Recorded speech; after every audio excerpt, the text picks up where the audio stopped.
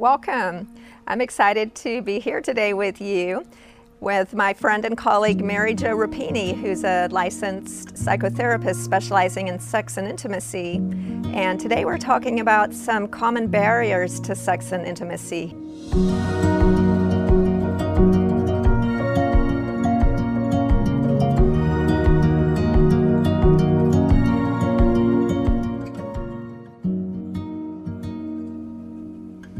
Hi, I'm Dr. Susan, and thanks for joining us today. We've got some really exciting stuff to talk about. You might have seen a few weeks ago, my friend and colleague Mary Jo Rapini and I were talking about some issues to do with family dynamics during this coronavirus pandemic. But we wanted to change gears a little bit, and when she and I were talking this weekend, we were discussing some of the common barriers that we found in our own practices to sex and intimacy. So we thought that might be something really interesting and juicy to delve into.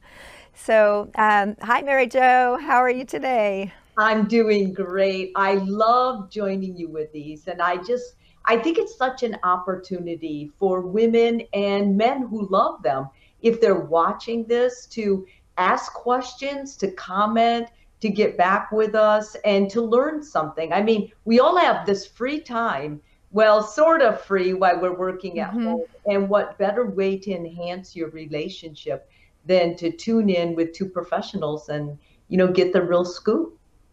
Yeah, isn't that a great opportunity? And I've really noticed that too, that we can look at this time that we have in many different ways. But for me, I've really tuned into the space that it's given us to think about some of those things that we sometimes have just put off for later.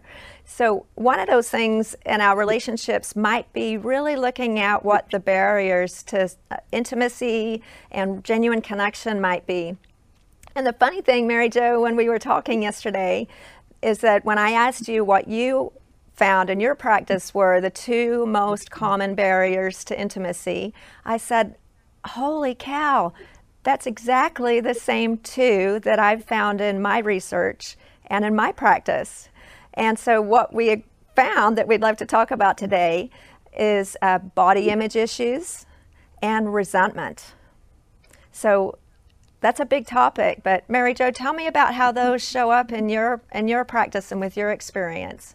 Well, the most significant way, because I work with couples and I work with men and women who suffer sexual dysfunction, what many times happens is that women will come in and they know they don't feel good sexually.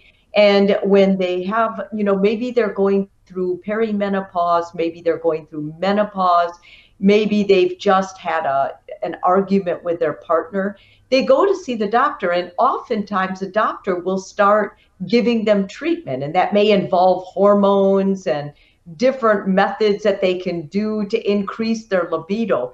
But those fail, and the reason they fail is because when they come to see me, they find out that the underlying cause was not medical at all. The medical actually was trying to work against the root cause. The root cause is resentment. And I was telling Susan earlier, there's no bigger sex killer than resentment. And the bizarre thing is, I think almost every couple that is married more than a year starts building resentment. They start holding back. They start gritting their teeth. They start doing things rather than talking about it. Or they get very rushed with life, and rather than talk with each other, they talk at each other. And so I think understanding resentment and learning to deal with it, learning to forgive yourself and your partner are going to be real big determinations of how you're going to express yourself sexually. Yeah, I think that's so interesting. And I actually wrote about it in my book. If we have time, I'll quote a little bit that just really highlighted what you were talking about from some of the interviews that I've had with some of the patients who were gracious enough to talk to me for my book. But my experience and my understanding is that the resentment is just unspoken anger, and it's one of the many ways that we close down to each other Because if we're not communicating honestly and holding that anger inside, maybe we're trying to appear calm when we're really not. Maybe it's just something that we have been taught not to talk about, or the very many reasons that we choose not to express ourselves freely. Mm-hmm. Then those barriers start to build between us. And I don't know about you, but most of my patients, and certainly in my situation, we don't feel like intimately connecting with someone when there's this wall of unspoken anger. And I've just found that so enlightening to find out. And what you said about treating patients medically, I totally agree. There's an old joke from medical school, which is based in no science whatsoever, but we always used to say that 90% of women's libido comes from above the neck, and 90% of men's libido comes from below the waist.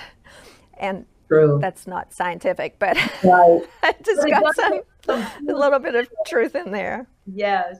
I get a lot of my clients will come in, and resentment, it feels different than not being attracted to your partner. So a lot of my couples will say, I'm just not attracted to him anymore. Like when he comes to bed, the physicalness, like, his body is out of shape, or he just doesn't do it for me anymore.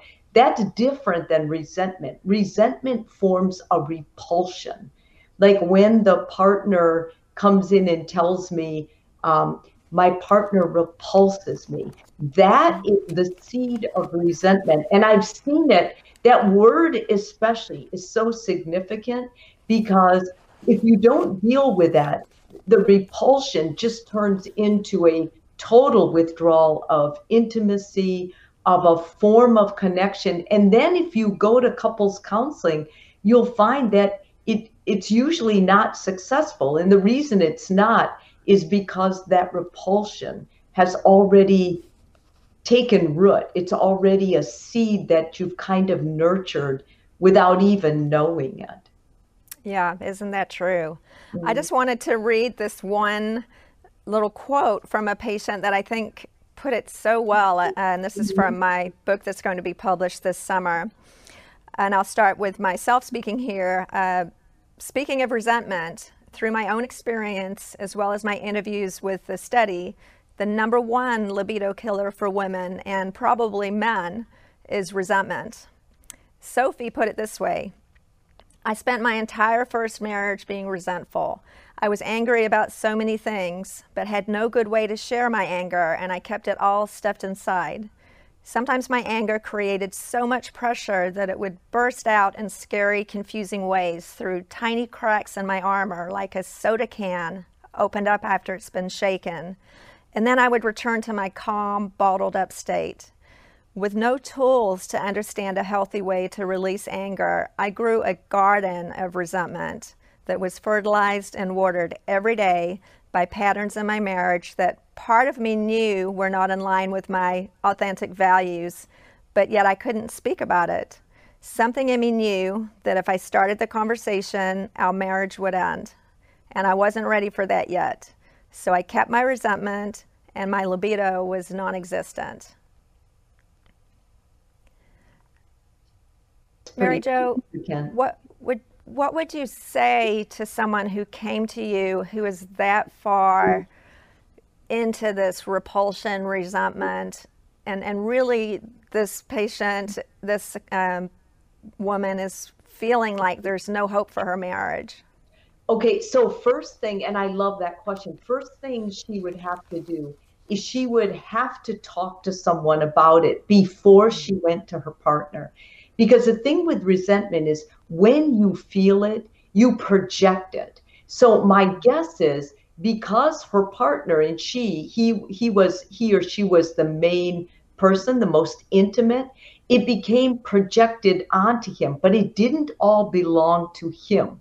Much of it belonged to her. It was her responsibility, and rather than deal with things she could do that would help her de-escalate the anger, she just kept bottling it up. And then she told herself, something many people tell themselves. It's a myth. It's a myth that if I am my authentic self, my partner would leave. Because let's face it, if you're not your authentic self and your partner hasn't left, then if you start becoming, take small steps into reclaiming that person that he or she married, it only makes sense that it's going to start opening things. But you cannot blame them. You have to you first of all find things that you can do to release the anger. Maybe walking, maybe journaling. You should start with a therapist to help you get at it, to talk about it. Start looking at the behaviors you chose and undo them one behavior at a time. So if someone gives you the wrong drink when you order your coffee, do you usually just suck it up and take the drink and say, well, I don't want to bother them, they're busy? Or do you say, you know what, I might have not communicated this well, but this isn't the right drink. May I get another one? This is what I want. When you say it like that and you're kind to the server, to be kind, you don't have to be cruel. To be honest, you don't have to be cruel. When you start making little advocacies like that to protect yourself and say what you really want, it starts generalizing. It generalizes into all your relationships, and it will generalize to your partner. People who get resentful, Susan, they're not only resentful toward their partner, their friends know it. Their friends usually know there's something underneath there because they say yes, yes, yes a lot. And they don't say no. Yes, that's a beautiful reflection. And it bounced off something that this person said about her knowing that this wasn't in line with her true nature, Yeah. and just not having the tools to learn how to find herself. So that's actually something else that I wrote about in my book, and that you and I discussed, that the most important thing to do first, in my experience and yours as well, to reestablish intimacy is to have that relationship with ourselves first, to know who we are so that we can show up in our 100% aliveness with our partner. And that means clearing up all of these unspoken feelings in a way that will probably require a professional so that it doesn't start a fire. But I love the way you said just taking one small step at a time. Mm-hmm. Susan, it is scary, isn't it? There's certain people that in my own life, they intimidate me. And for whatever reason, it's not rational. The people that make you feel like you can't afford the risk of losing them, or you want their approval so bad. So many times what we do is we just suck it up and we go along with it. But that isn't really good for you, and it's not good for me. The best thing is if you just start working on advocating for yourself. And what Susan just said, becoming self-aware. I would just keep a tab every day of how many times I give in, because the number of times you give in, to be flexible is good, but to have no boundaries is not, and it leads to resentment. That's so true. And I've had experiences in my own life, and then with many of the patients that I work with, that we almost make a deal sometimes with ourselves, like, okay, I'm just going to stay in this pattern until the kids graduate from high school, and then I'm going to have the courage to leave. Or I'm just going to start on January 1st, or I'm going to go to a course with someone like Mary Jo or Brene Brown, and maybe next year, because I don't have time right now. There's all this deal making of putting this off, and during that time, we're losing our own precious moments of life. So I think every day that we spend living as someone else than our very best self is time that we're wasting, and it's so precious. It is. And not only that, Susan, you had alluded to this before in one of our get-togethers, I don't remember, but whatever you model, if you have children, they're watching. And so a lot of women will tell me, I couldn't confront my authentic self for me. I just didn't have it. I never saw it modeled for me, but I could do it for my kids. Like, I decided that if I showed them that this was what it meant to be a woman, then not only my daughters were going to be affected, but my sons, because my sons are going to look for somebody who just has no boundaries and is just, not herself. She always tries to make people pleased or take care of others or do the right thing. And sometimes the most right thing is to stick up for yourself and get what you want. Go for what you want, and then, the whole belief thing. And anybody, let's face it, anybody who really loves you, if your spouse or partner or whatever relationship you're in, they're going to want to know who you really are. So yeah, I love that idea. And, sometimes that may lead to finding out that the relationship isn't going to be ultimately supportive. One of the sayings from my coaching world is that if it's more important for you or your partner to be right than to be curious, then that might be a relationship that you want to move away from. So sometimes we're so stuck in being right and not open at all to being curious about finding out who our partners are or who we really are or how we can please each other intimately. We've really got to make sure that both people are open and willing to participate. But I do agree with you. If somebody really loves you, they will be on board with this if we give it to them in little small doses that don't sound too scary, because it is scary. Exactly. And I don't know how you feel about this, Susan, but I tell women all the time, if you don't feel like sex, if you just can't bear the thought, then look for other ways to be intimate.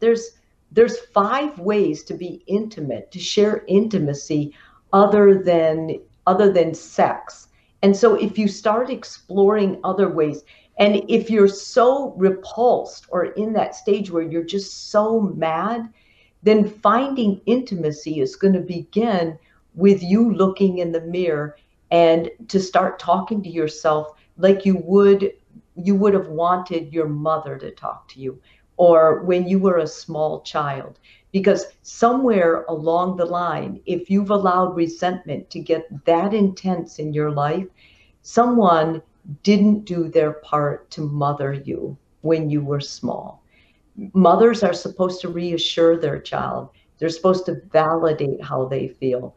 They're supposed to continually remind their child of what an awesome gift they are. And if you didn't have that kind of parenting, then when people take advantage of you or they're constantly perpetrating your boundaries, it's only natural that you're going to get angry about it. First of all, you're going to allow it. And second of all, you're going to get angry. But it's not, looking at it from their point of view, it's not their fault that you lost yourself. It's not yours either, but it's your responsibility, right? I love that idea too. And the concept of being 100% responsible for your own self and situation really resonates with me, but not to be 200% responsible for the relationship. I'm responsible for myself and my own responses, but I'm not going to take responsibility for everything that goes on in the relationship. And I think that's something that women often tend to do, especially when we're in this state of people pleasing and not wanting to rock the boat, that we can quickly learn to say, oh, it's my fault, or yes, your behavior is acceptable. And like you said, not setting any boundaries. Right. Susan, I was thinking about this in line with, women who feel so bad about their bodies, because that's another one of the I think that's another one of the boundaries around us, that once again, when you're growing up, your parents kind of help set for you. But we're forgetting that a lot of parents didn't. And depending on a woman's age right now, if they're menopausal, then that whole generation, they weren't focused on that. Like they, I know I have so many patients that have told me terrible things their parents said to them, their brothers, their sisters, different different influential people in their life. And in fact, there was a study done, several studies now, but in the Glamour magazine, I will never forget this study, that 87% of girls aged 13 through 24 hated their bodies. They said Oh, more than 80 things negative about their bodies every day. And then the article went on to say that that number usually got better for a slight 7 years, and then after that it went high again. And what mm, women tell me now is their biggest loss of libido is their aging body. They're embarrassed by it. absolutely. And so those coming back to those same two things that you and I both found through Mhm. our individual practices, I find that so interesting that as a gynecologist and a psychotherapist, we've both come across these two major barriers to intimacy. We talked about resentment, but let's talk a little bit more about this body image issue and body hatred, body shaming. And it's such a prevalent issue in women around the time of menopause. Again, in the study that I present in my book that's being published this summer, that Mhm. was the number one most negatively perceived part of menopause for most women. Above hot flashes, above everything else, was the changes in their body.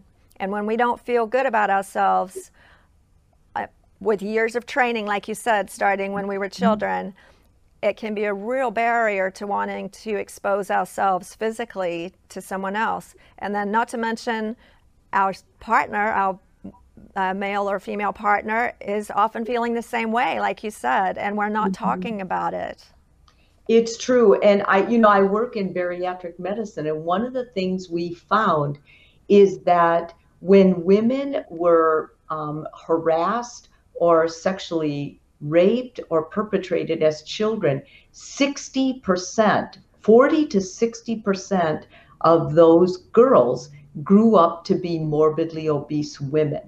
So I run different groups for women and men who have what I call a food addiction. It's in line with the bariatric surgery, so they can learn how to manage this compulsion to use food to help calm their awkward feelings.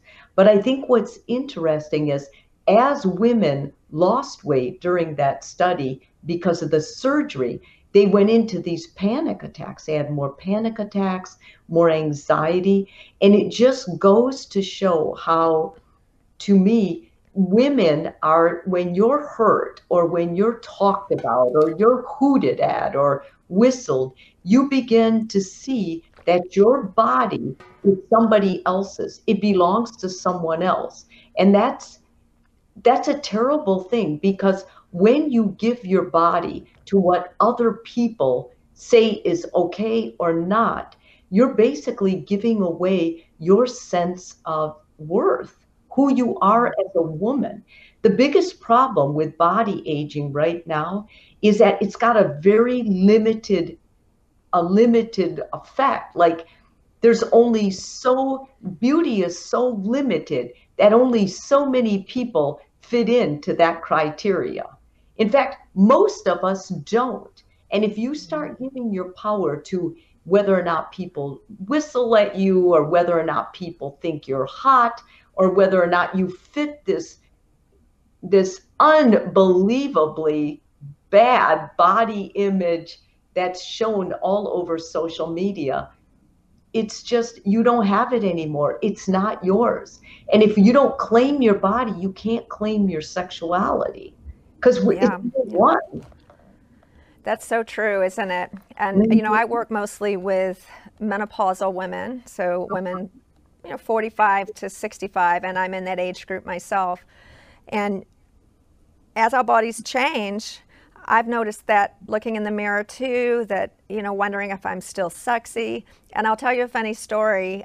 My current husband and I have been together for about 6 years. And I was so in tune with this by that point, having studied it a lot and gone through a divorce, that before we were sexually intimate, I actually sat down with him and said, here's a list of things about my body that I don't feel comfortable about.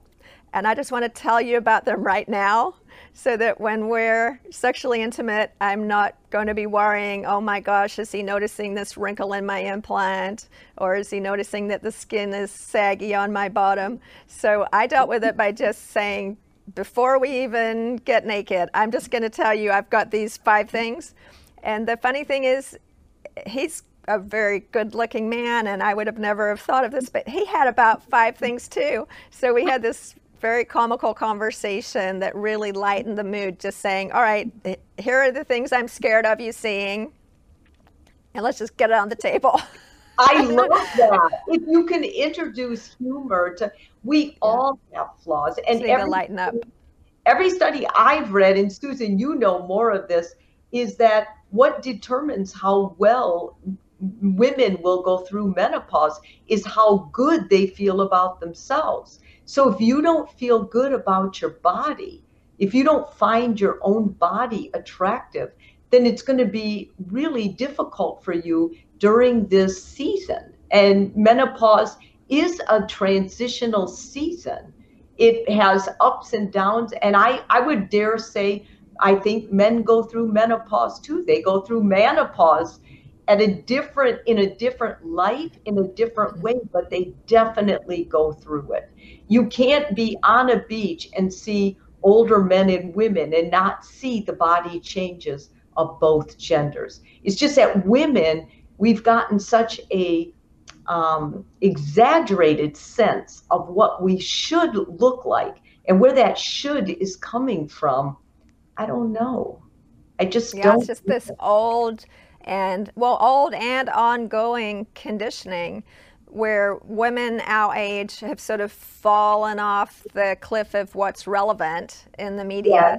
So we're not seeing pictures of beautiful older women in their natural skins, and we're still comparing ourselves, like you said, to these completely unrealistic norms of younger women. Right. So when it comes to the intimate relationship, another interesting thing I found regarding body image is that we can have 2 people in bed together and they're each thinking that something's wrong with them.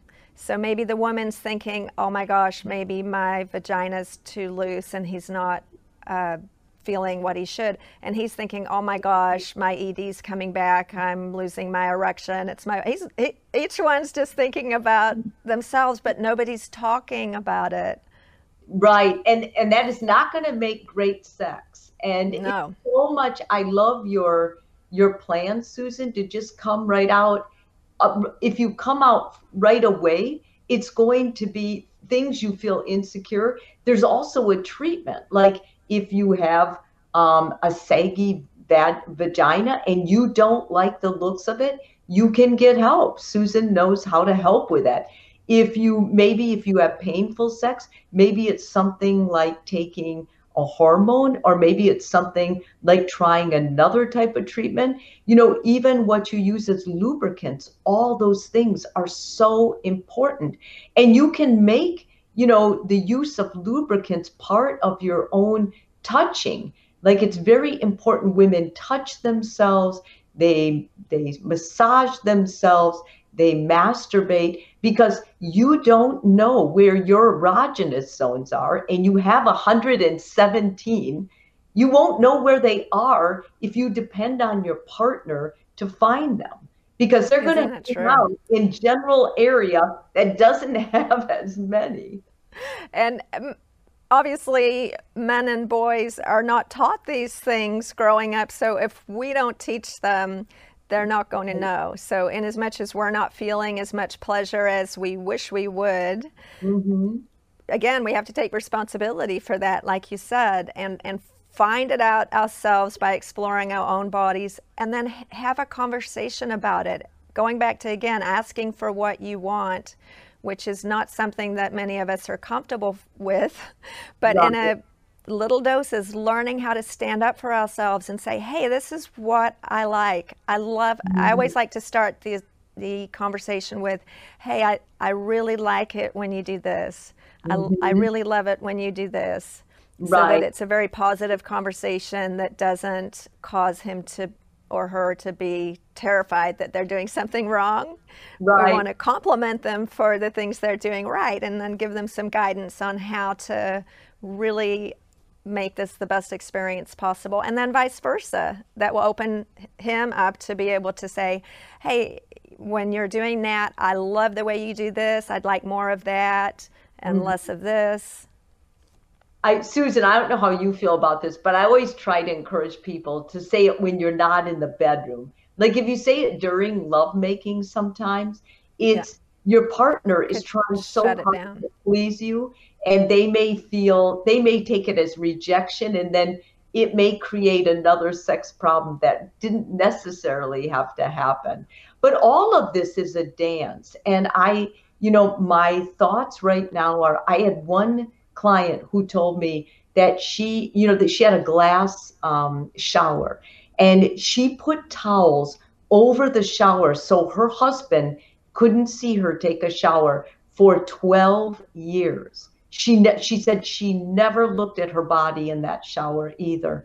I think if any of you watching this are in that place, listen, there's nothing wrong with you. The only part that's wrong with you is you've accepted this as something to live with. And both Susan and I don't want you to do that. I mean, there are so many ways you can help, and everything starts with one step. If you just take one step and you leave a question, from there, we can send you resources or send you ideas. Then you take another step.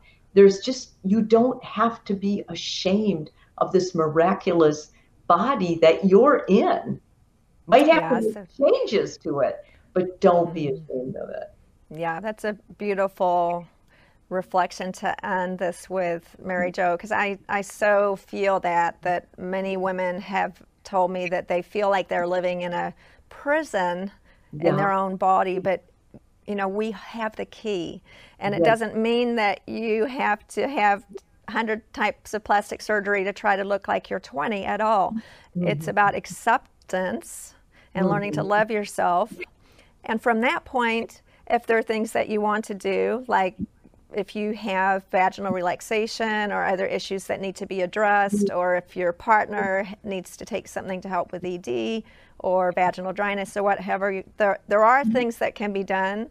But first, start with acceptance. And the body that we have now, if you saw me in a bathing suit, it's not like when I was 20, but it's great. This is really the best time of life. And I think that if we can change the way we look at menopause into an opportunity and an amazing way to learn all of these things about ourselves instead of something scary, we can really change the way we approach our lives and our families and our intimate life. I agree. And we just want you to be happy. So as we're ending today, please, if you enjoyed the show today, if you can like, follow, share, all those beautiful things, and then leave some comments. As you know, I'm a gynecologist. I specialize in menopausal medicine. Mary Jo is a psychotherapist who specializes in relationships and intimacy. You've got two experts here who would love to answer your questions. And you can visit me on drsusan.com and on Mary Jo on her website, maryjorapini.com. Just like it should be. Just like this. And Jo is with J-O, not J-O. I know that's Just want to make our websites easy for you. Yeah. So we look forward to connecting with you. It's been wonderful to be with you here today and to be with you, Mary Jo. And we'll look forward to seeing you next week.